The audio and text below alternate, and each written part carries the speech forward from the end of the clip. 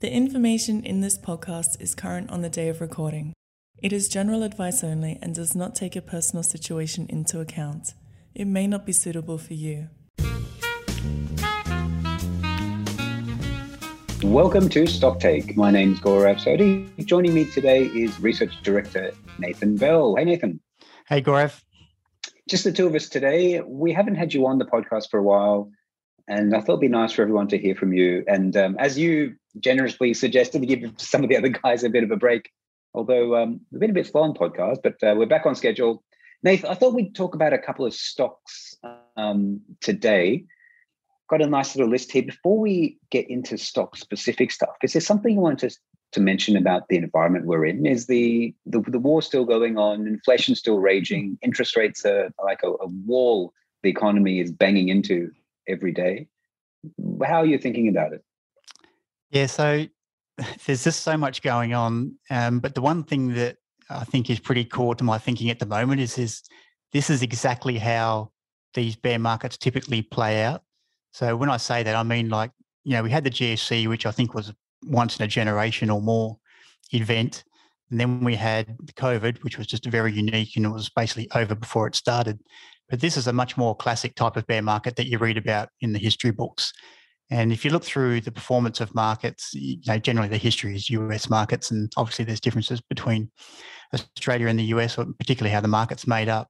But this is your classic bear market so far. You had this basically 13-year massive bull market in everything. And by far and away, this was the biggest bull market we've ever had. So when you read about 1929 and the 70s and all, the Nifty 50 collapse and all the rest of it, the bull market we just had was by far bigger than that. To give you a bit of an idea of context, there's a famous ratio called Warren Buffett's ratio about the value of GDP to the stock market. And he says basically fair value is around 100%, and under that's essentially cheap. But I think the highest it had ever been before, I think was 150%, or maybe it was like 170% or 180. So that was the highest ever. So when you read about all those huge bull markets of history, that was as far as it ever got. This time around, it got to 250. So this bull market was just enormous. So you can't expect that it's all going to be fixed and over in 11 months. We're sort of 11 months through this bear market, really. The other thing to keep in mind is, aside from the fact that this bear market, it's not even a bear market in Australia, funnily enough, but the bear market in the US, this is exactly how they play out, especially when the bear market goes on longer. So you've got these big bull market rallies and everyone thinks, breathes a sigh of relief, it's over, finally stocks are going back up. And then after a while, it just goes back down again. And that's what exhausts most investors over a period of years. And my best guess, which is worth nothing, is that's the environment we're going to be in. And the reason I say that is because the transmission of higher interest rates is just so slow. And the reason that is because in America, they really don't have variable interest rates, variable interest mortgages. So I think 95% of people are on fixed mortgages, which are still around 3%. And they're all employed still. And we're only just starting to see job losses at some of the big tech firms in the US as they start to worry about profit margins and less growth and, protect their profits. And then in Australia, you've got this huge sort of pig coming down the python. Is that how you pronounce it? Yes. Where you've got all these people who, like yourself, signed these fixed mortgages a couple of years ago, which was fantastic at these nice low rates. I think they got almost down to 2%. Some people might have even done it under 2%. 1.99, Nathan. I thought I did that for you. Yeah. I remember you telling it, annoying James Carlisle had to pay 2.3 or something a week later. Yeah, I think I only did it to annoy James, to be honest. And so you've got so that pig essentially coming through, it's a 3 to 4 year period, and we're not even halfway through that. So basically, I think normally the average of fixed interest rate mortgages out there is 20% in Australia, and it got to somewhere around, I think, 47%.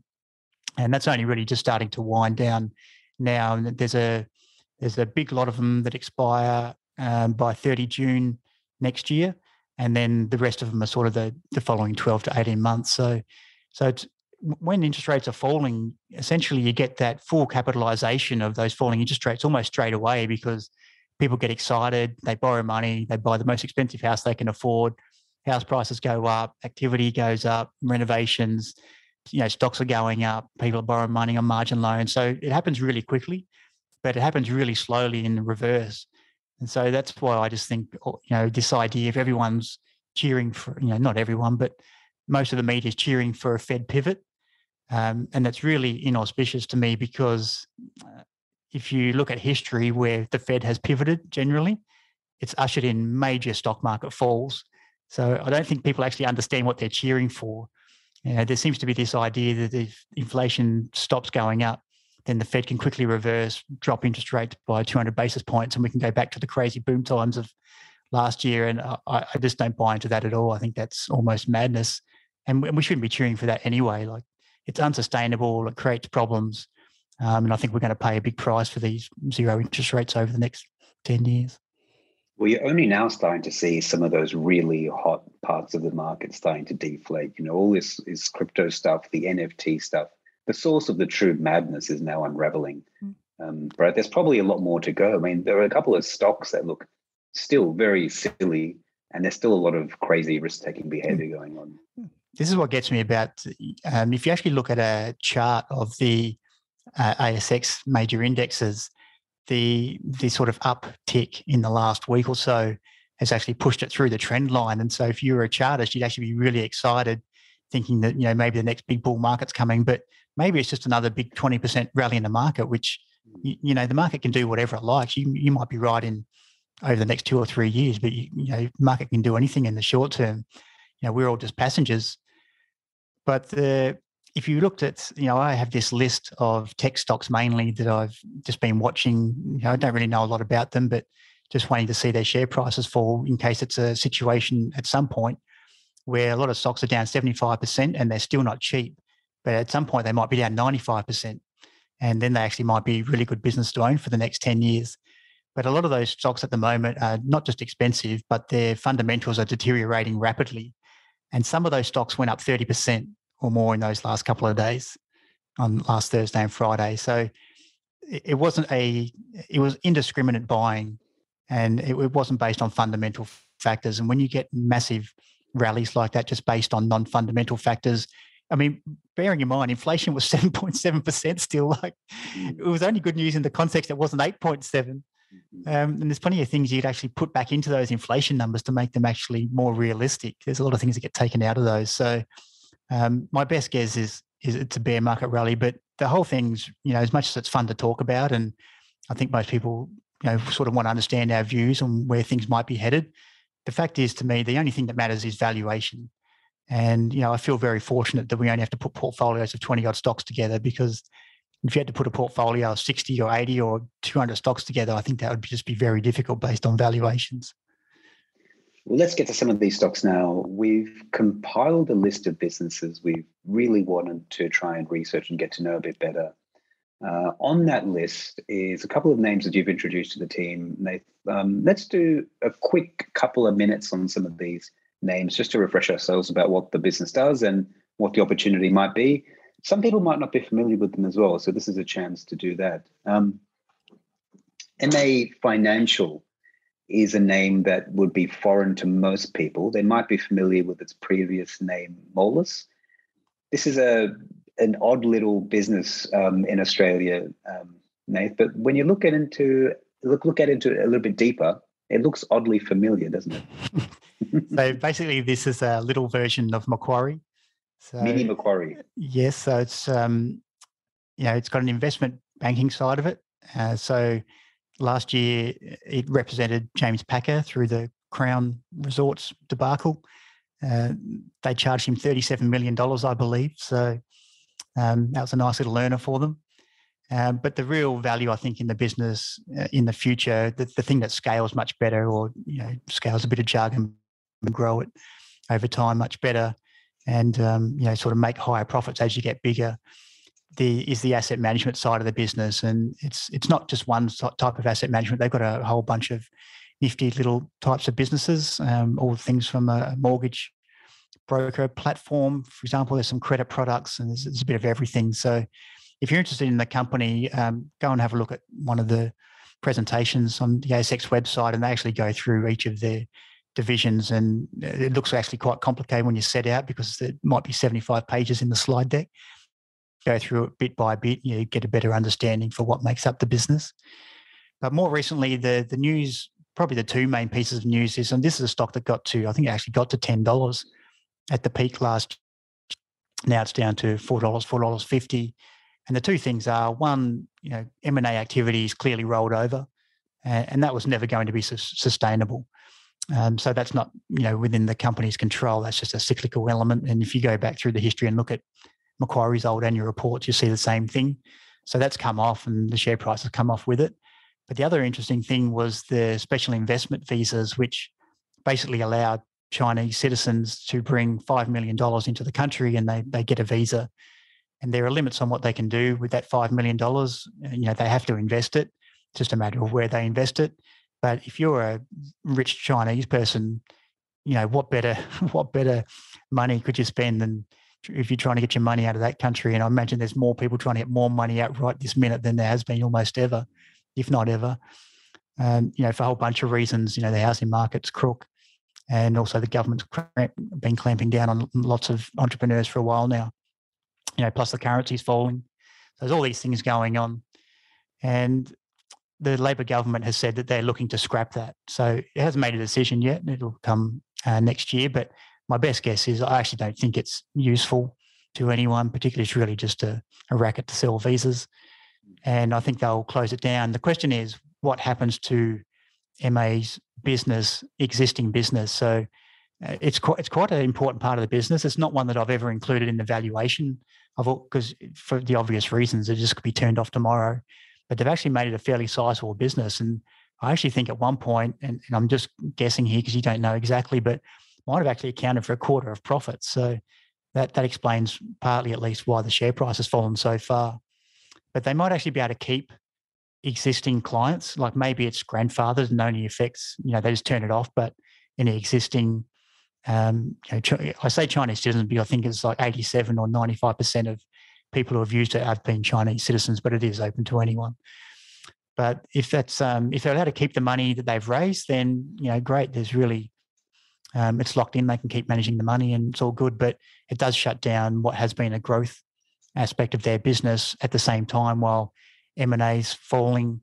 They've actually done really well raising money from elsewhere in the last little while, which has actually somewhat surprised me. It's really healthy because I reduced our buy price from, I think it was $4 to $3, and maybe even had it as high as $5 originally.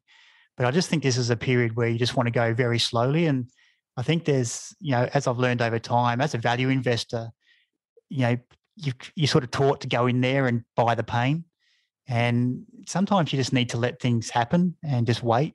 You don't have to rush in and be the first guy to go and show that, hey, look, I'm the great value investor. I can buy into the pain. I can handle it. I think sometimes you just want to let things happen. And I think that's the period we're in. So I don't really know where the earnings are going to land, but the flows look really good. It's a business I definitely want to own more of over the long term, but it's just one I think we might get some better prices. And I don't mean that to say it's a timing thing, but I just don't really know where the profits are going to land at the moment. So I'm happy to be patient. Yeah, no, I hear you on that, the point about value investors, Nate. There's a tendency to self-flagellate and then wear those bruises and scars as a trophy. I used to do it myself, and I've seen it amongst friends and colleagues that we're trained to enter the fray at the worst possible time and celebrate the fact that we're able to do so. And I think often that's just a mistake. So as I've gotten more experience, that's something I've learned as well. I completely agree with you. I think particularly because MAF is so cyclical, every revenue stream is tied to markets. And, I don't want to be on here saying that we're going to have another GFC or anything like that. We may just have a classic recession and sharp, and who knows, maybe even we miss out on one. But I think in this environment, there really is much higher chance of a major accident. When I say that, maybe this time around it's a sovereign debt crisis, which doesn't have much impact on the States or Western countries. But it's just amazing how, I've wanted higher interest rates because I just don't like zero interest rates as a policy, full stop. think it creates all sorts of bad behaviour and incentives and lots of wasted money and other things. But I've been amazed how fast and how far Jerome Powell's put up interest rates, and it looks like a brick wall on the chart. Yeah. And we haven't seen the impact yet. So again, I can't emphasise enough, just this is a period where you just walk slowly. We don't need to dive into anything. And I think the people who do the best over the next 5 years and even over the next 12 months are just the ones that just go slowly and just wait for the right price rather than forcing themselves, feeling they have to do something just because some share prices have fallen. Let's move to a different area of the market. Karoon Energy is a stock, unusual recommendation for us because I think it might be the first time we've had a turnaround story baked, disguised as an energy stock. We've recommended this for, I think it's been just over a year, right? And it's probably doubled by now, Nathan. Some of that is due to higher oil prices, and there's a bit of cyclicality in there. But the base case here, I mean, the reason I was attracted to it, the reason I bought it myself was really the turnaround. Karoon is famous in oil and gas circles as a basket case. It's been a basket case for almost 15 years or so. They made a huge discovery 10, 12 years ago off the coast of WA, sold it to Origin at crazy high prices, then sat on a huge pile of cash and did nothing with it for a decade, but paid themselves a lot of money. The board and management I was never keen on. The CEO's son was a CFO, seemed awfully young and inexperienced to hold that position. There were questionable governance decisions made all the way throughout that history. And for a long part of its history, it was actually trading below cash backing. And I had plenty of people pointing that out to me, but I just was not interested in buying a company that didn't trust management, despite how cheap it looked. Now, that all changed when the CEO resigned, the CFO left. There was a new board, new management, and they bought an interesting-looking asset off the coast of Brazil. And sure enough, the board is actually, and management are well-credentialed, well-experienced, includes the founder of AWE, which is a company I think we know pretty well at II and I've owned in the past. And they've also filled the key positions with technical people who have had experience in Brazil and who've worked in those offshore conditions as well. So all that change has resulted in a technical turnaround. So oil production they've produced oil for the first time, first of all, and they're actually making cash flow. There's free cash flow available. They've got some interesting growth options now. And the market has started to price this thing not only as a company that's no longer a basket case, but it's started to pay attention to the growing production profile of the business.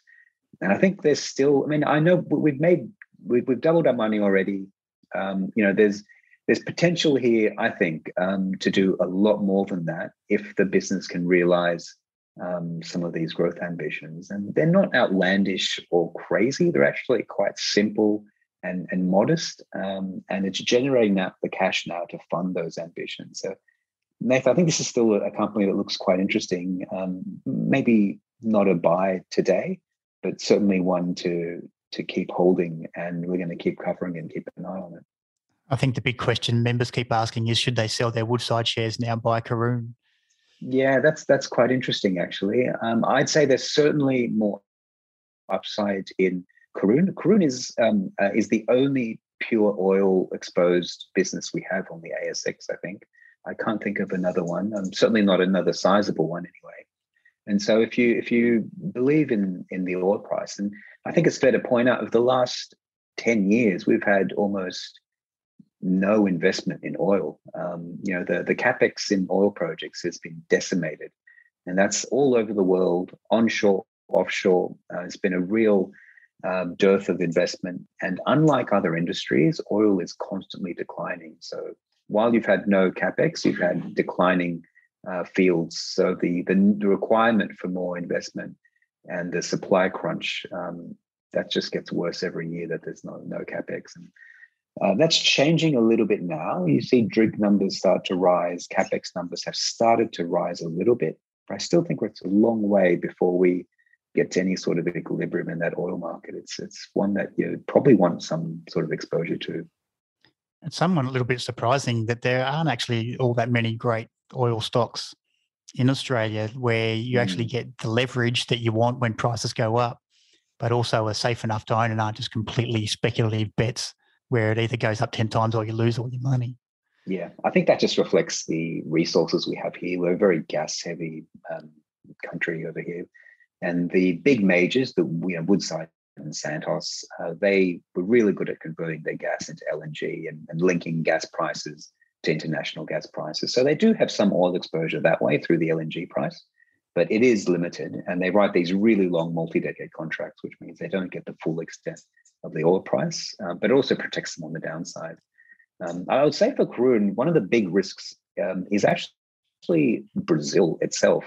Now, Brazil has had elections over the last couple of weeks, and they've had a more, I would say, stable government than they have had in the past. They've had a real Trumpy president, and he's actually threatening to not recognize the election result. And it's a bit unclear how that situation is going to play out. So there's a lot of political risk still within Brazil. And the other thing I'd point out is that there's now lots of operating cash flow coming through, and you really need management to allocate that cash really sensibly. The last thing they need is to get excited and start chasing production. They've got a really concise and I think smart plan.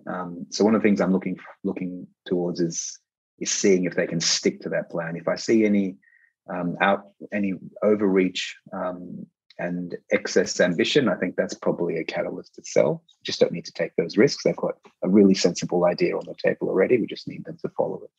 Yeah, I think that country risk you mentioned is really important because, let's say you were lucky enough to buy Woodside at a nice cheap price and maybe it's become 7 or 8% of your portfolio, and that might be perfectly sensible for people, pays a dividend and operates in mostly pretty safe jurisdictions.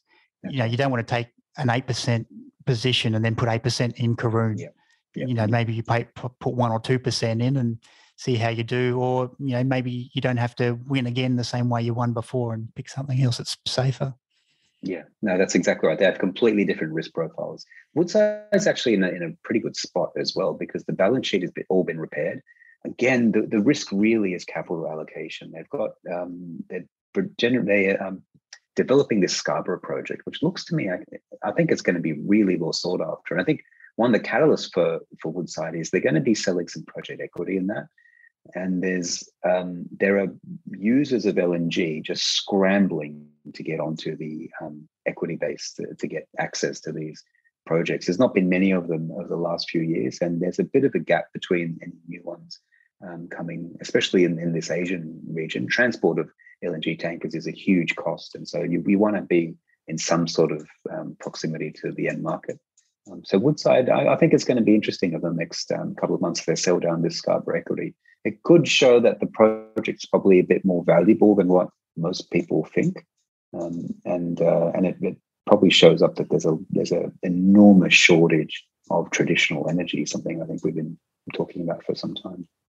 Certainly one of those more technical aspects of nerds that like to talk about investing is the CapEx, the capital expenditure, but it's really important with these oil and gas companies because it's all well and good to look at, say, earnings per share and say, Woodside, even in a fairly average scenario might be earning $2 in EPS in a couple of years. It's at $40 at 20 times earnings. Oh, that doesn't sound too bad given CSL and ResMed or whatever is trading at 35 times or more. But it's a very different financial situation because Woodside needs to invest very heavily to earn that money, almost a little bit in the same way that CSL has to invest heavily in R&D to create the products of the future. But it's not it's not like the coal stocks, for example, which have worked so wonderfully well, not just because the price has gone up, but because there hasn't been much any capex so far, and all that cash has either come back through share buybacks or big fully franked dividends. So where that cash goes is really important to the sort of value you put on a business, and you're always going to pay less for a business that's got a lot of investing to do to earn those profits. Now, speaking of businesses handling cash, let's have a chat about Pinnacle, because this is also a stock that went to crazy high prices and now has pulled back a long way. And it's probably worth asking the question whether this is now looking interesting again. Yeah, so this stock, I think I was buying originally around $3 before the COVID bear market. May have paid $4 or $5 at the most, and then it fell to $2.50, and bought some more, and then it went to almost, I think it went to like $19.61. I think it went to, and I had $20 as the sell price. And I think in the old days, if we had the take part profits recommendation, that's what I would have put on it. So we were taking profits along the way, and then it careened back down to $6. I think it got down to, or maybe $6.60 or something. And since then, it's just been, anywhere between $6 and $10, depending on where the market's at. If the market has a good day, Pinnacle goes up. If the market has a bad day, it goes down. The question is, what is Pinnacle for me? Is Pinnacle just a fund manager that's going to struggle as it gets bigger? And now a lot of the in-house, I think it's got 18 strategies at least at the moment. Maybe there's 20 now with some acquisitions. A lot of these strategies sort of had their day. They can't really manage any more money and still outperform. I won't pick on some of the funds in there, but there's definitely a couple of Aussie funds there that look maxed out. So you're not going to get that big growth. And then the worst thing that could happen is we actually have a proper bear market in Australia, and then you get outflows and no performance fees, and that would really knock the earnings around. But there's a bigger picture that I have in mind, and I don't know what the chances are of this happening, and the only way to find out is time. But what you've seen in the bigger picture across the financial system in Australia is that people are moving their money away from the big in-house fund managers like Colonial, which was part of CBA, and all these in-house fund managers, that the financial planners within those huge financial institutions were telling them that these are the ones you need to buy. And if you're looking for there aren't many places to go now where there's actually a single house offering a variety of investment strategies that suit big institutional investors looking to place a lot of money, and build diversified portfolios. But Pinnacle does have that.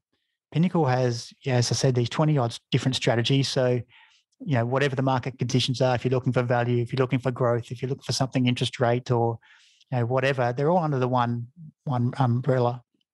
And they've also got I believe it's quite an aggressive sales team, I've heard, but they do have salespeople in all the major cities in Australia, and that's a really powerful advantage. I think that if there's an issue, that you can have someone sitting at your desk within an hour, as opposed to maybe a fund manager who goes and visits clients around Australia once a year or something like that. It just gives you an opportunity to really comfort investors and work out what they really need and looking for. And Pinnacle over time is going to have more fund managers. Like its most recent acquisition was into more type strategies, and we could argue about whether they actually add any value, but the market, lots of investors seem to want them at the moment. I'm sure part of it's because they don't have to write down their asset values to market all the time, so it makes them feel safer than what they actually are. But whatever, the pension funds around the world seem to be allocating more money to private equity and these other absolute return strategies, so it's made an acquisition there. So basically my question is Pinnacle just a typical fund manager that's just going to run out of room to grow at some point, and eventually you just see the earnings decline steadily and you end up in a platinum situation where, still manages plenty of money, but it's just got no growth, and you just have to sort of collect your dividend if that's what you want to do? Or can Pinnacle become the replacement big Colonials, like essentially be the Colonials of the future, where they've actually got correct incentives of managers and Pinnacle itself being invested in the funds. And so far their success has really been based on fantastic performance. And so can they keep that up? So that's the bigger, longer term question. But in the short term, I've been somewhat conservative, I think, thinking that at some point markets are, I don't know what the period ahead is, but, I'm sure it's not good for performance fees regardless for Pinnacle. So I wanted to make sure we pay a very cheap price to buy that one. Yeah, I think there's an idea that, or I think fund managers in particular would like to believe that the success of a fund comes down to its performance. And it's a unique industry because you can measure performance so easily and compare it across products.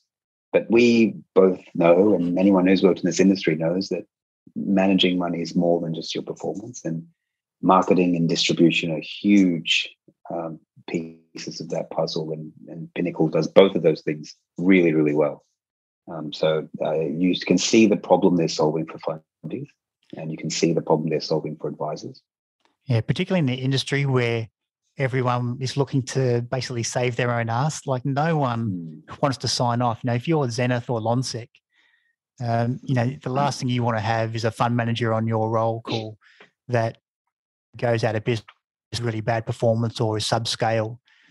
I always found it interesting in my previous job that we had a fixed fee, which was quite high by fixed fee standards, but we didn't have a performance fee.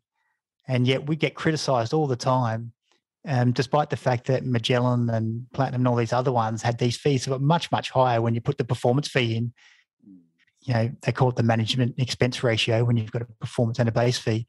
So they were happy to be high, but not happy for the fixed fee to be high, even if overall it was a lower MER. So these are all the crazy things that actually go on in the background in the funds management industry. And Pinnacle solve a lot of those problems. Like you said, they're a safe set of hands. They've got good performance on the funds.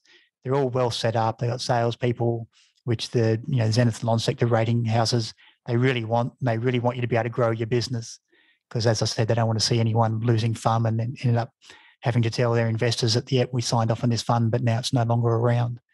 So there's a lot of backside protection in our industry, and Pinnacle do a very good job of that, while I think having a much better incentive structure, both for Pinnacle itself, but also just in the business running the funds. Let's head back to software and take a look at RPM Global, which has been a long-running recommendation, actually, and performed reasonably well. But one of the things that stood out in their recent result was, they've been going through a really heavy investment phase. As a reminder to everyone, RPM Global makes software for miners.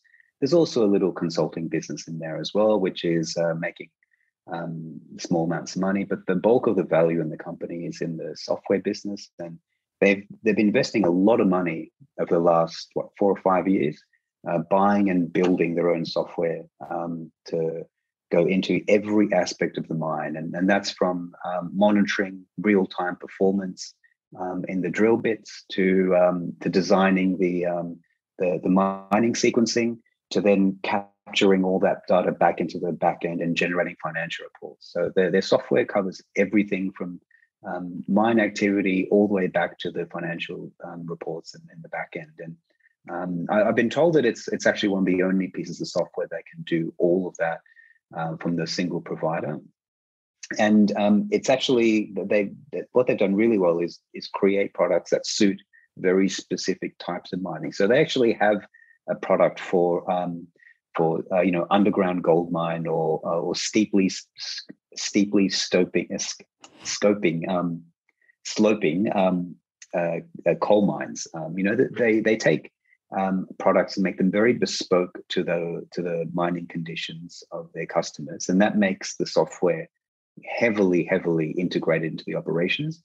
And generally, you would see that the software gets used for the life of the mine. I know they sign these 2 and 3 and sometimes 5-year deals, but the expectation is that unless something goes terribly wrong, that those deals just get rolled over into the entire life of mine. Because if you're a miner, the biggest pain in the butt is having to replace a sequencing or financial or monitoring piece of software that you've been using since the beginning of the mine. They generally use the same software over the whole course of the mine life. And then that's the opportunity here. Every new sale that they make, every new customer that they acquire is actually incredibly valuable.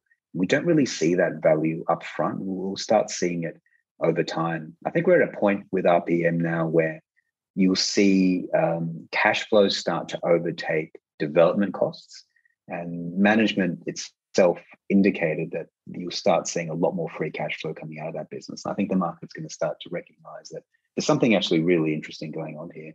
And I think it's been hidden for a long time. It's been one of our favorites for a while, mate. Yeah, my sense is the founder is a seller at the right price, but it's a price that's much higher than where we are today. Higher. And it's funny how acquisitions work. And I think this is why actually 70% of them statistically fail to add value, is that generally they're bought in reasonably good times. Like no one wants to buy a problem child, even though that's probably the best time to make an acquisition.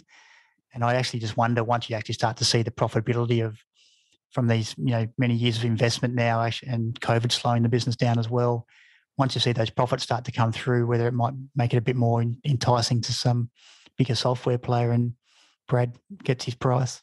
Yeah. I also think if you're an acquirer of a business like this, you don't want to be taking on all their development costs onto your own books, which is what would happen if you had bought this a year or two ago. You'd be, what's that, the fancy word they call it? It's ARR. No, they're all the banker types. It's dilutive, right? Or it's not accretive. It's not profit accretive. Earnings accretive, yeah. Earnings accretive, yes, that's right. That's what they're all looking for. So it's going to start being earnings accretive from next year. So I think it's going to be interesting. Yeah. Yeah, I've really liked it. I've just felt comfortable that the business was undervalued. It was in good hands. And there's a clear strategy for it. A lot of investment had been done, and I thought it was quite different, having that as it's been one of our largest positions in the portfolios for a while. But I felt much safer buying that than I did, say, Xero, where the expectations in that stock were just enormous. I mean, I think at one point in my presentations, RUL, I mix it up with RPM. The multiple to revenue, enterprise value to sales was something like 3 or 4, and for Xero, I think it even got to 20 or 25 or something crazy. At some point. It was just chalk and cheese, and it's interesting when you go through a bull market and the questions that don't get asked, or no one cares about the answer, and then all of a sudden the environment changes, and now all of a sudden those questions matter. And I think for Xero shareholders, no one really cared about whether it was going to be successful in the US. They just bought the story, and clearly the market was prepared to pay up for that story. And now, actually, things are getting a bit tougher. Software, it turns out, is a little bit more cyclical than what we probably thought. The profits aren't there, the cash flow. I know you can argue about the profitability of Xero, but now it's not so sure a thing that it's going to do well in the US. And now people are starting to worry about those same questions rather than just sort of passing them off. And that's why you've got a share price now. It was below $70, down from, I think it's like 160 or something. It was crazy, wasn't it? Look, one of the stocks we probably get asked about most, which is strange because it's also one of the smallest stocks we cover, is FDV. And I suspect that's because, Nath, you just can't stop yourself from talking about it on every occasion. So we're here now. Go on, give us an update on Frontier Digital. This is one that I just never wanted to cover in the subscription business, but I just had no choice because we have to cover everything in a subscription business that goes in the portfolios. And the upside's clear to anyone that looks at it. The question is it going to come? And I've owned this one myself for 6 years now since it listed. And if I look at the business today to what it was when it listed, it's just chalk and cheese. It's so much better a business, but it just shows you things take time. And there's no guarantee this is going to work out. But what I would say about Frontier is the next 18 months feels like to me it's going to be the making or breaking of the business and our investment case. And I say that because most of the attention has been on Zameen, which is the Pakistan version of REA Group. And Frontier owns 30% of that, which most people have put $1 billion value on Zameen. It's a clear market leader. It's doing great. Profit margins are up. It's doing all the things we want it to do. Maybe it's happened a bit slower than what we'd like, but as I said, that's business. And, on face value, that would put the value at $300 million for Frontier. And Frontier's current market value is about $260 million, with $20 or $30 million of cash sitting on the balance sheet. But what I'd say about that cash is it's probably offset by earn-outs for acquisitions it's made. So that money will get invested one way or the other. So I wouldn't necessarily think of that as sort of cash in the value, if you like. It depends on what sort of investment gets made with that. So what's happened recently is the Pakistan currency hasn't collapsed or anything, but Frontier is basically being priced as though it has. So typically, and again, you can argue about this as well, but if you've got a market-leading property classifieds business, particularly with the growth that Zameen and the rest of them potentially have, and you recognise that REA Group's made all its money out of advertising, which is incredible, but Frontier is really attacking transactions. as well, which is a much bigger market than advertising. So there's actually a chance that the insane profit margins that companies like REA Group have could be exceeded eventually with Frontier's companies. Now, do you pay more for that, or do you pay a lower multiple, if you like, because it's in emerging countries where there's always a risk of currency collapse?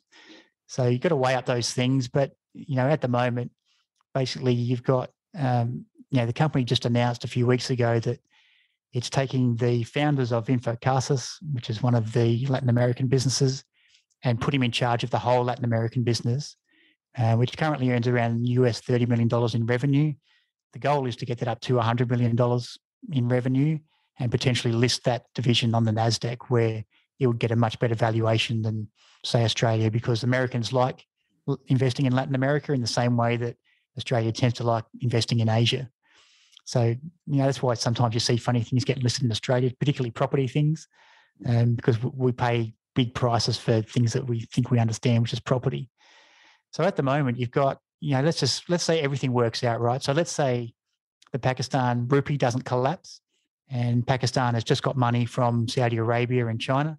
And you can argue about whether that's a good thing or not, but anyway, it's sort of helped their finances for at least the next 12 months, and they seem to be there to help them out. Which I don't know is just because Pakistan is a nuclear country or not, but whatever. They've got the money, but they're really hurting at the moment because of inflation, and they're big importers of food and energy, and they don't have those as big natural sources like Australia, for example. So, and then they've got external borrowings and US dollars just forcing up the cost of all those borrowings. So Pakistan itself is in a really bad place from its financial point of view. But it's getting money from the IMF and others to help. So let's assume that the Pakistan rupee holds its value, or at least doesn't collapse. Then at the moment, the 30% shareholding in Zameen, it looks like that's worth more than Frontier alone at the moment. Now, let's say the new chief of the Latin American business is successful and he gets that revenue up to US $100 million. In Australian dollars at the moment, that's about $150 million. Let's say it gets a 10 times revenue multiple. Again, you can argue about whether that's right or wrong, but let's just say that happened. Well, you've got about $1.8 billion in value now. And the share price is, as I said, about $260 million, or the market cap is $260 million with $30 million of cash.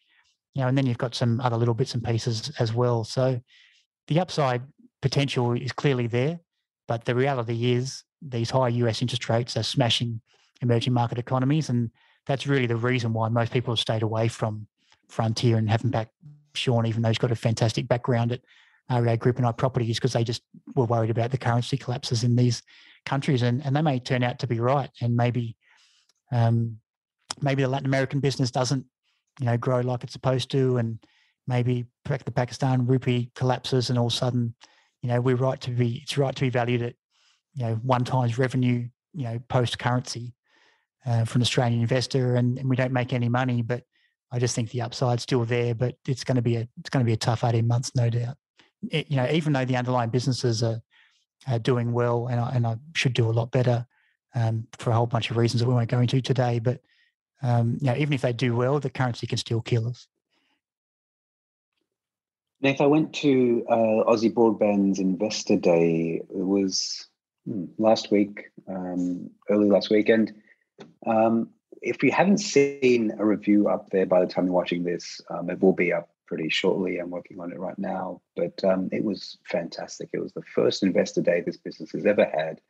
They had the whole team, not just the founders, which are the people you generally hear from. The MD there is Phil Britt, who's run this business for probably 20 years, or a version of this business for decades. But they had everyone else up who I haven't really heard from before, and you got to see a really experienced, mission-driven, and competent set of managers in each of those divisions. I was really impressed with what I came back with. The problem Aussie, I guess, is facing at the moment, one of the reasons why the share price has fallen so much is there's a concern that all Aussie will ever be is a reseller of NBN, and it's bumping up against its limit to how much it can sell, NBN for $100, $120 a month. So they've always sort of said that we can get to about 10% market share. They're now approaching 7% market share, which means the growth, as many people see it, is now kind of tapping out. And that's why the multiple has fallen so much, even though the financial results have been really good. But the company just went through some of their plans for what they're going to do after they think they tap out of that 10%. And a lot of it has to do with growing in fiber, in enterprise, in government, and in services. And it's a formula that we've spoken about before. It's a formula that looks really familiar because it's exactly the path that Macquarie Telecom used to grow as well. Now, 10 years ago, Macquarie Telecom was largely a reseller of other people's services. It sold traditional telco services to corporates, and it would do it at not so much cheaper prices than Telstra, but it would just do better service, better products, and more tailored solutions than Telstra. And like Aussie, Macquarie got the ire of Telstra. Telstra used to have pages allocated to have this annoying little competitor that was taking market share. And once that business was established and built up, they actually took the profits from that business and they invested it into the cloud and into data centers. And we all know that Macquarie has been a fantastic business. It's been a fantastic success story. It's run by the same brothers. It's got a long line of growth ahead of it in those new areas. And it's one of the reasons why it was on the buy list. I own it myself. I think it's a great business. That same path is being followed by Aussie. They're talking about they've already acquired some of the bits and pieces they need to fulfill that function. They've bought a voice network which taps into every other network in Australia. They can now sell phone numbers and get revenue every time someone calls one of their numbers. They're building a fiber business, but their ambitions for fiber were much larger than I had thought. So, they're doing this project where they're creating their own backhaul. And what they're doing now is that they're just extending that backhaul fiber on a case-by-case basis to new dwellings, new buildings, new data centers. And over time, I think you'll see quite a much larger and more profitable wholesale fiber business being built. And for comparison, TPG has probably the best wholesale fiber business in Australia. They generate 65% margins. It's the best part of TPG, which has now been completely diluted by other businesses that aren't as good. Aussie Broadband looks to be building a fiber business that mirrors what TPG has already done. And then they're talking about services and security, and they bought the building blocks of that already, and they're now acquiring customers at quite a quick clip. I mean, it's not showing up in the results because it's very small compared to the revenues they're getting from reselling broadband, but the customer acquisition has been really, really quick. One of the highlights for me, and we go to a lot of these events, we see a lot of investor days, we see a lot of presentations. So good ones really stand out. And one thing I don't see very often is when a company presents and then customers of that company become advocates and present at the investor day on behalf of that company. So Aussie said, "Oh, look, this is the sort of thing we're going with. We've got a few customers up here. We've asked them to present, so they'll speak for 5 minutes." And up came, a very senior person from Westpac and a very senior person from NextDC. These are two big listed businesses that have nothing to gain by coming to Investor Day and spruiking little Aussie Broadband. But I was quite shocked at the glowing terms that they were talking about this business and the reputation and the skill acquisition that Aussie has already developed.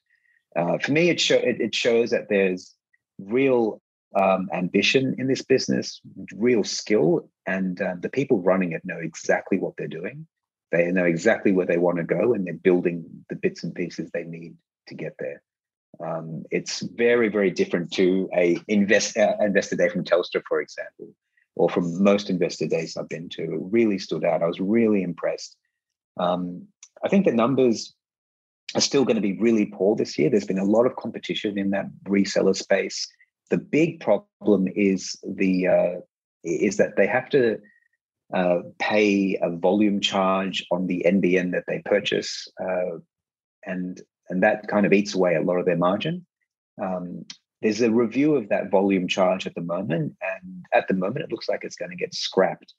And this is an incredibly complicated piece of legislation in a really complicated regulatory system, but it looks as though that the volume charge will get scrapped, and companies like Aussie, who have really high-end plans, whose customers consume a lot of volume, those will probably be the ones that benefit. I'm not sure that's very clear to the market because it is so complex and there's a little bit of uncertainty. But there's there is some chance that the margins actually improve in this company. And then, of course, I just think the future just looks so bright for Aussie. I was just blown away by the plans that they have for the business, and I'm really happy to be a shareholder in, and hoping we get a chance to top up at the funds. Nate, at some stage.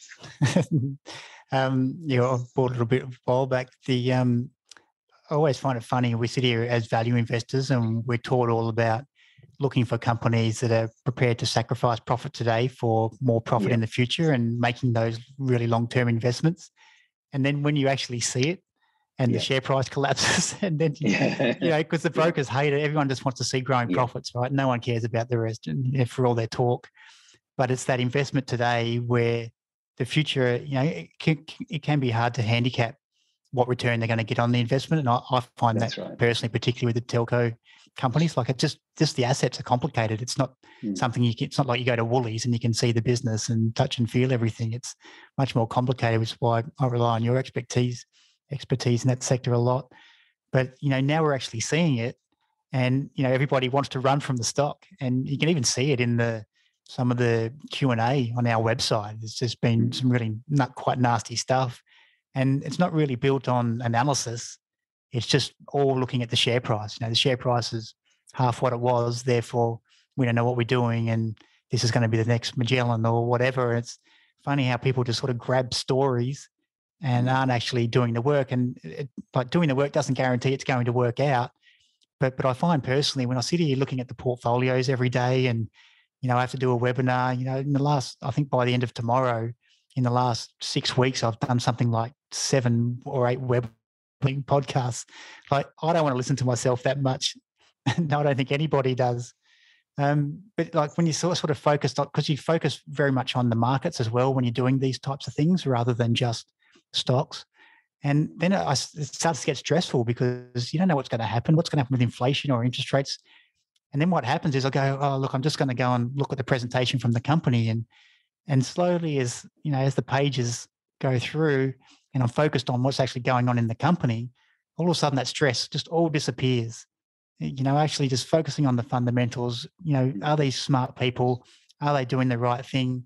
And just all the share price noise and stress just disappears. And that's what I really recommend to people, because it's, even though we're writing articles for people and we're providing the analysis, there's, you need to do a little bit more work yourself. At the very least, if you're going to buy a stock, you should at least go and have a look at the latest ASX announcement or presentation and just get a feel for what's going on in the business, even if it's, hard to understand. And maybe the fact that it's hard to understand says to you that this isn't the stock for me.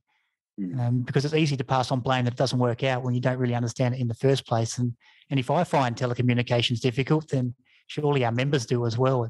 It's a tough business. It's also quite a commoditized business, which is why you make much more money in the minnows in this industry than buying Telstra over time. But people would say they're a lot more familiar with Telstra because they've owned it for a long time, and they're pretty, they use its products. Whereas, what Aussie Broadband is doing is sort of similar but different, and at much different level. Smaller customers but big customers and new areas, and there's a lot going on. It's I think it's quite a complicated business, and it requires expertise. But to be looking at the share price and saying this is the next $1 stock, you've got to put in a little bit of work.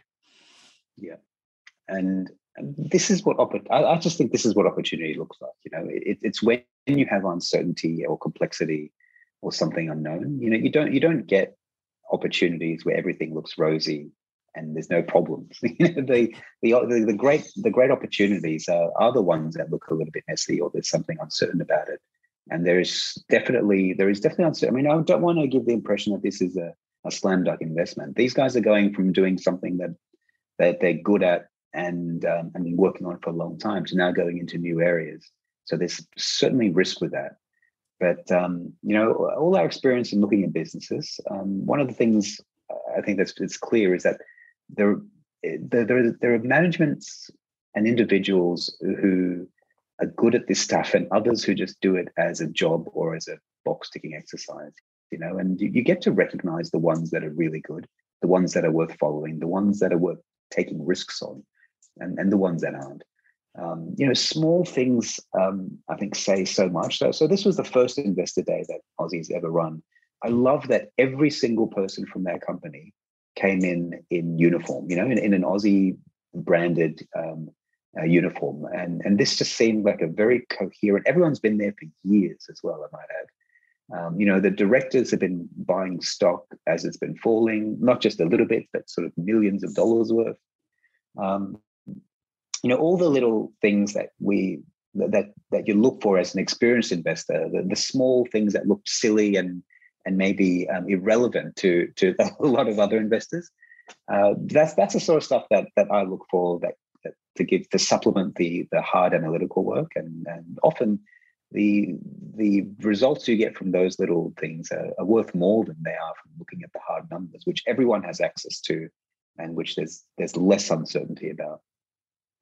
I think generally too at the moment, if I was just sitting here with no job, just doing my own, the small cap area is really interesting at the moment. And I think that's for a couple of different reasons. One, which is just the type of environment we're in, where people don't want to own these smaller, riskier things. As some fund managers are going out of business. The sell side research on small stocks is a fraction of what it used to be. The investment banks don't want to pay expensive analysts to cover these areas that don't make them any money anymore. And and the share prices are way down. Even if you just look across the small cap sector indexes, the valuations are actually below where they've been historically, which you can't say of the major indexes, where people are hiding out in things like 30 times earnings for Woolworths, and there's hardly any growth there at all. It doesn't have an overseas business. There's only so many more Woolworths that can be open, but people are fearful when they're looking for traditional familiar homes.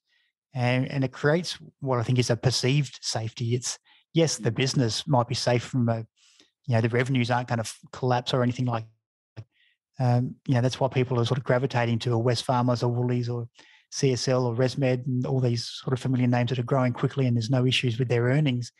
But, the higher the price you pay, you start to take on a different type of risk. And, it's a very different investor. Most of our members are retirees and they just don't want any stress in their portfolios, which is great.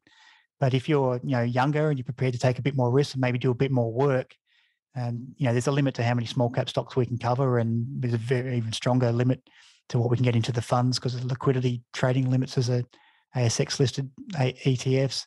But this is an area where I'd personally be spending a lot of time on at the moment, because there are these opportunities, I think, like and MA Financial, RPM Global. That's the reason we've looked at them today as a group, because they are cheaper than what they have been, and they're run by their founders. They're doing sensible things. They've got no balance sheet issues. It just ticks a lot of boxes for where you want to spend your time. Yeah. Now, speaking of time, I think we've probably run out of hours. I can't let you go without commenting on the impeccably clean surrounds. My goodness, I should have known that. Your desk is always the cleanest of anyone else in the office. Should have known that the lounge would be the same. But I guess doing all those podcasts and interviews, that must force you to keep it clean. Yeah, the thing is, I used to make jokes about being OCD, and certainly my wife did, but I actually watched a documentary on how severe OCD is, and it's not that I know it's not a joke, and I just like clean things. But funnily enough, there's sort of this push at the moment, and it's a real big economic issue about getting people back into the city and back into offices. And, I've got so used to doing all our webinars and podcasts here, where I know all the technology works and I don't have to fight for space in the office or go into a boardroom where someone's just going to walk in at any moment, and there's other noise. And so I think people who have seen my lounge room are going to see a lot more of it. But when Frontier's $5, the lounge room's going to change, I promise. There's going to be a wall of televisions, right? Thanks for hosting, mate. Much appreciated. Yeah, thanks for joining me. And for everyone else, thank you for listening.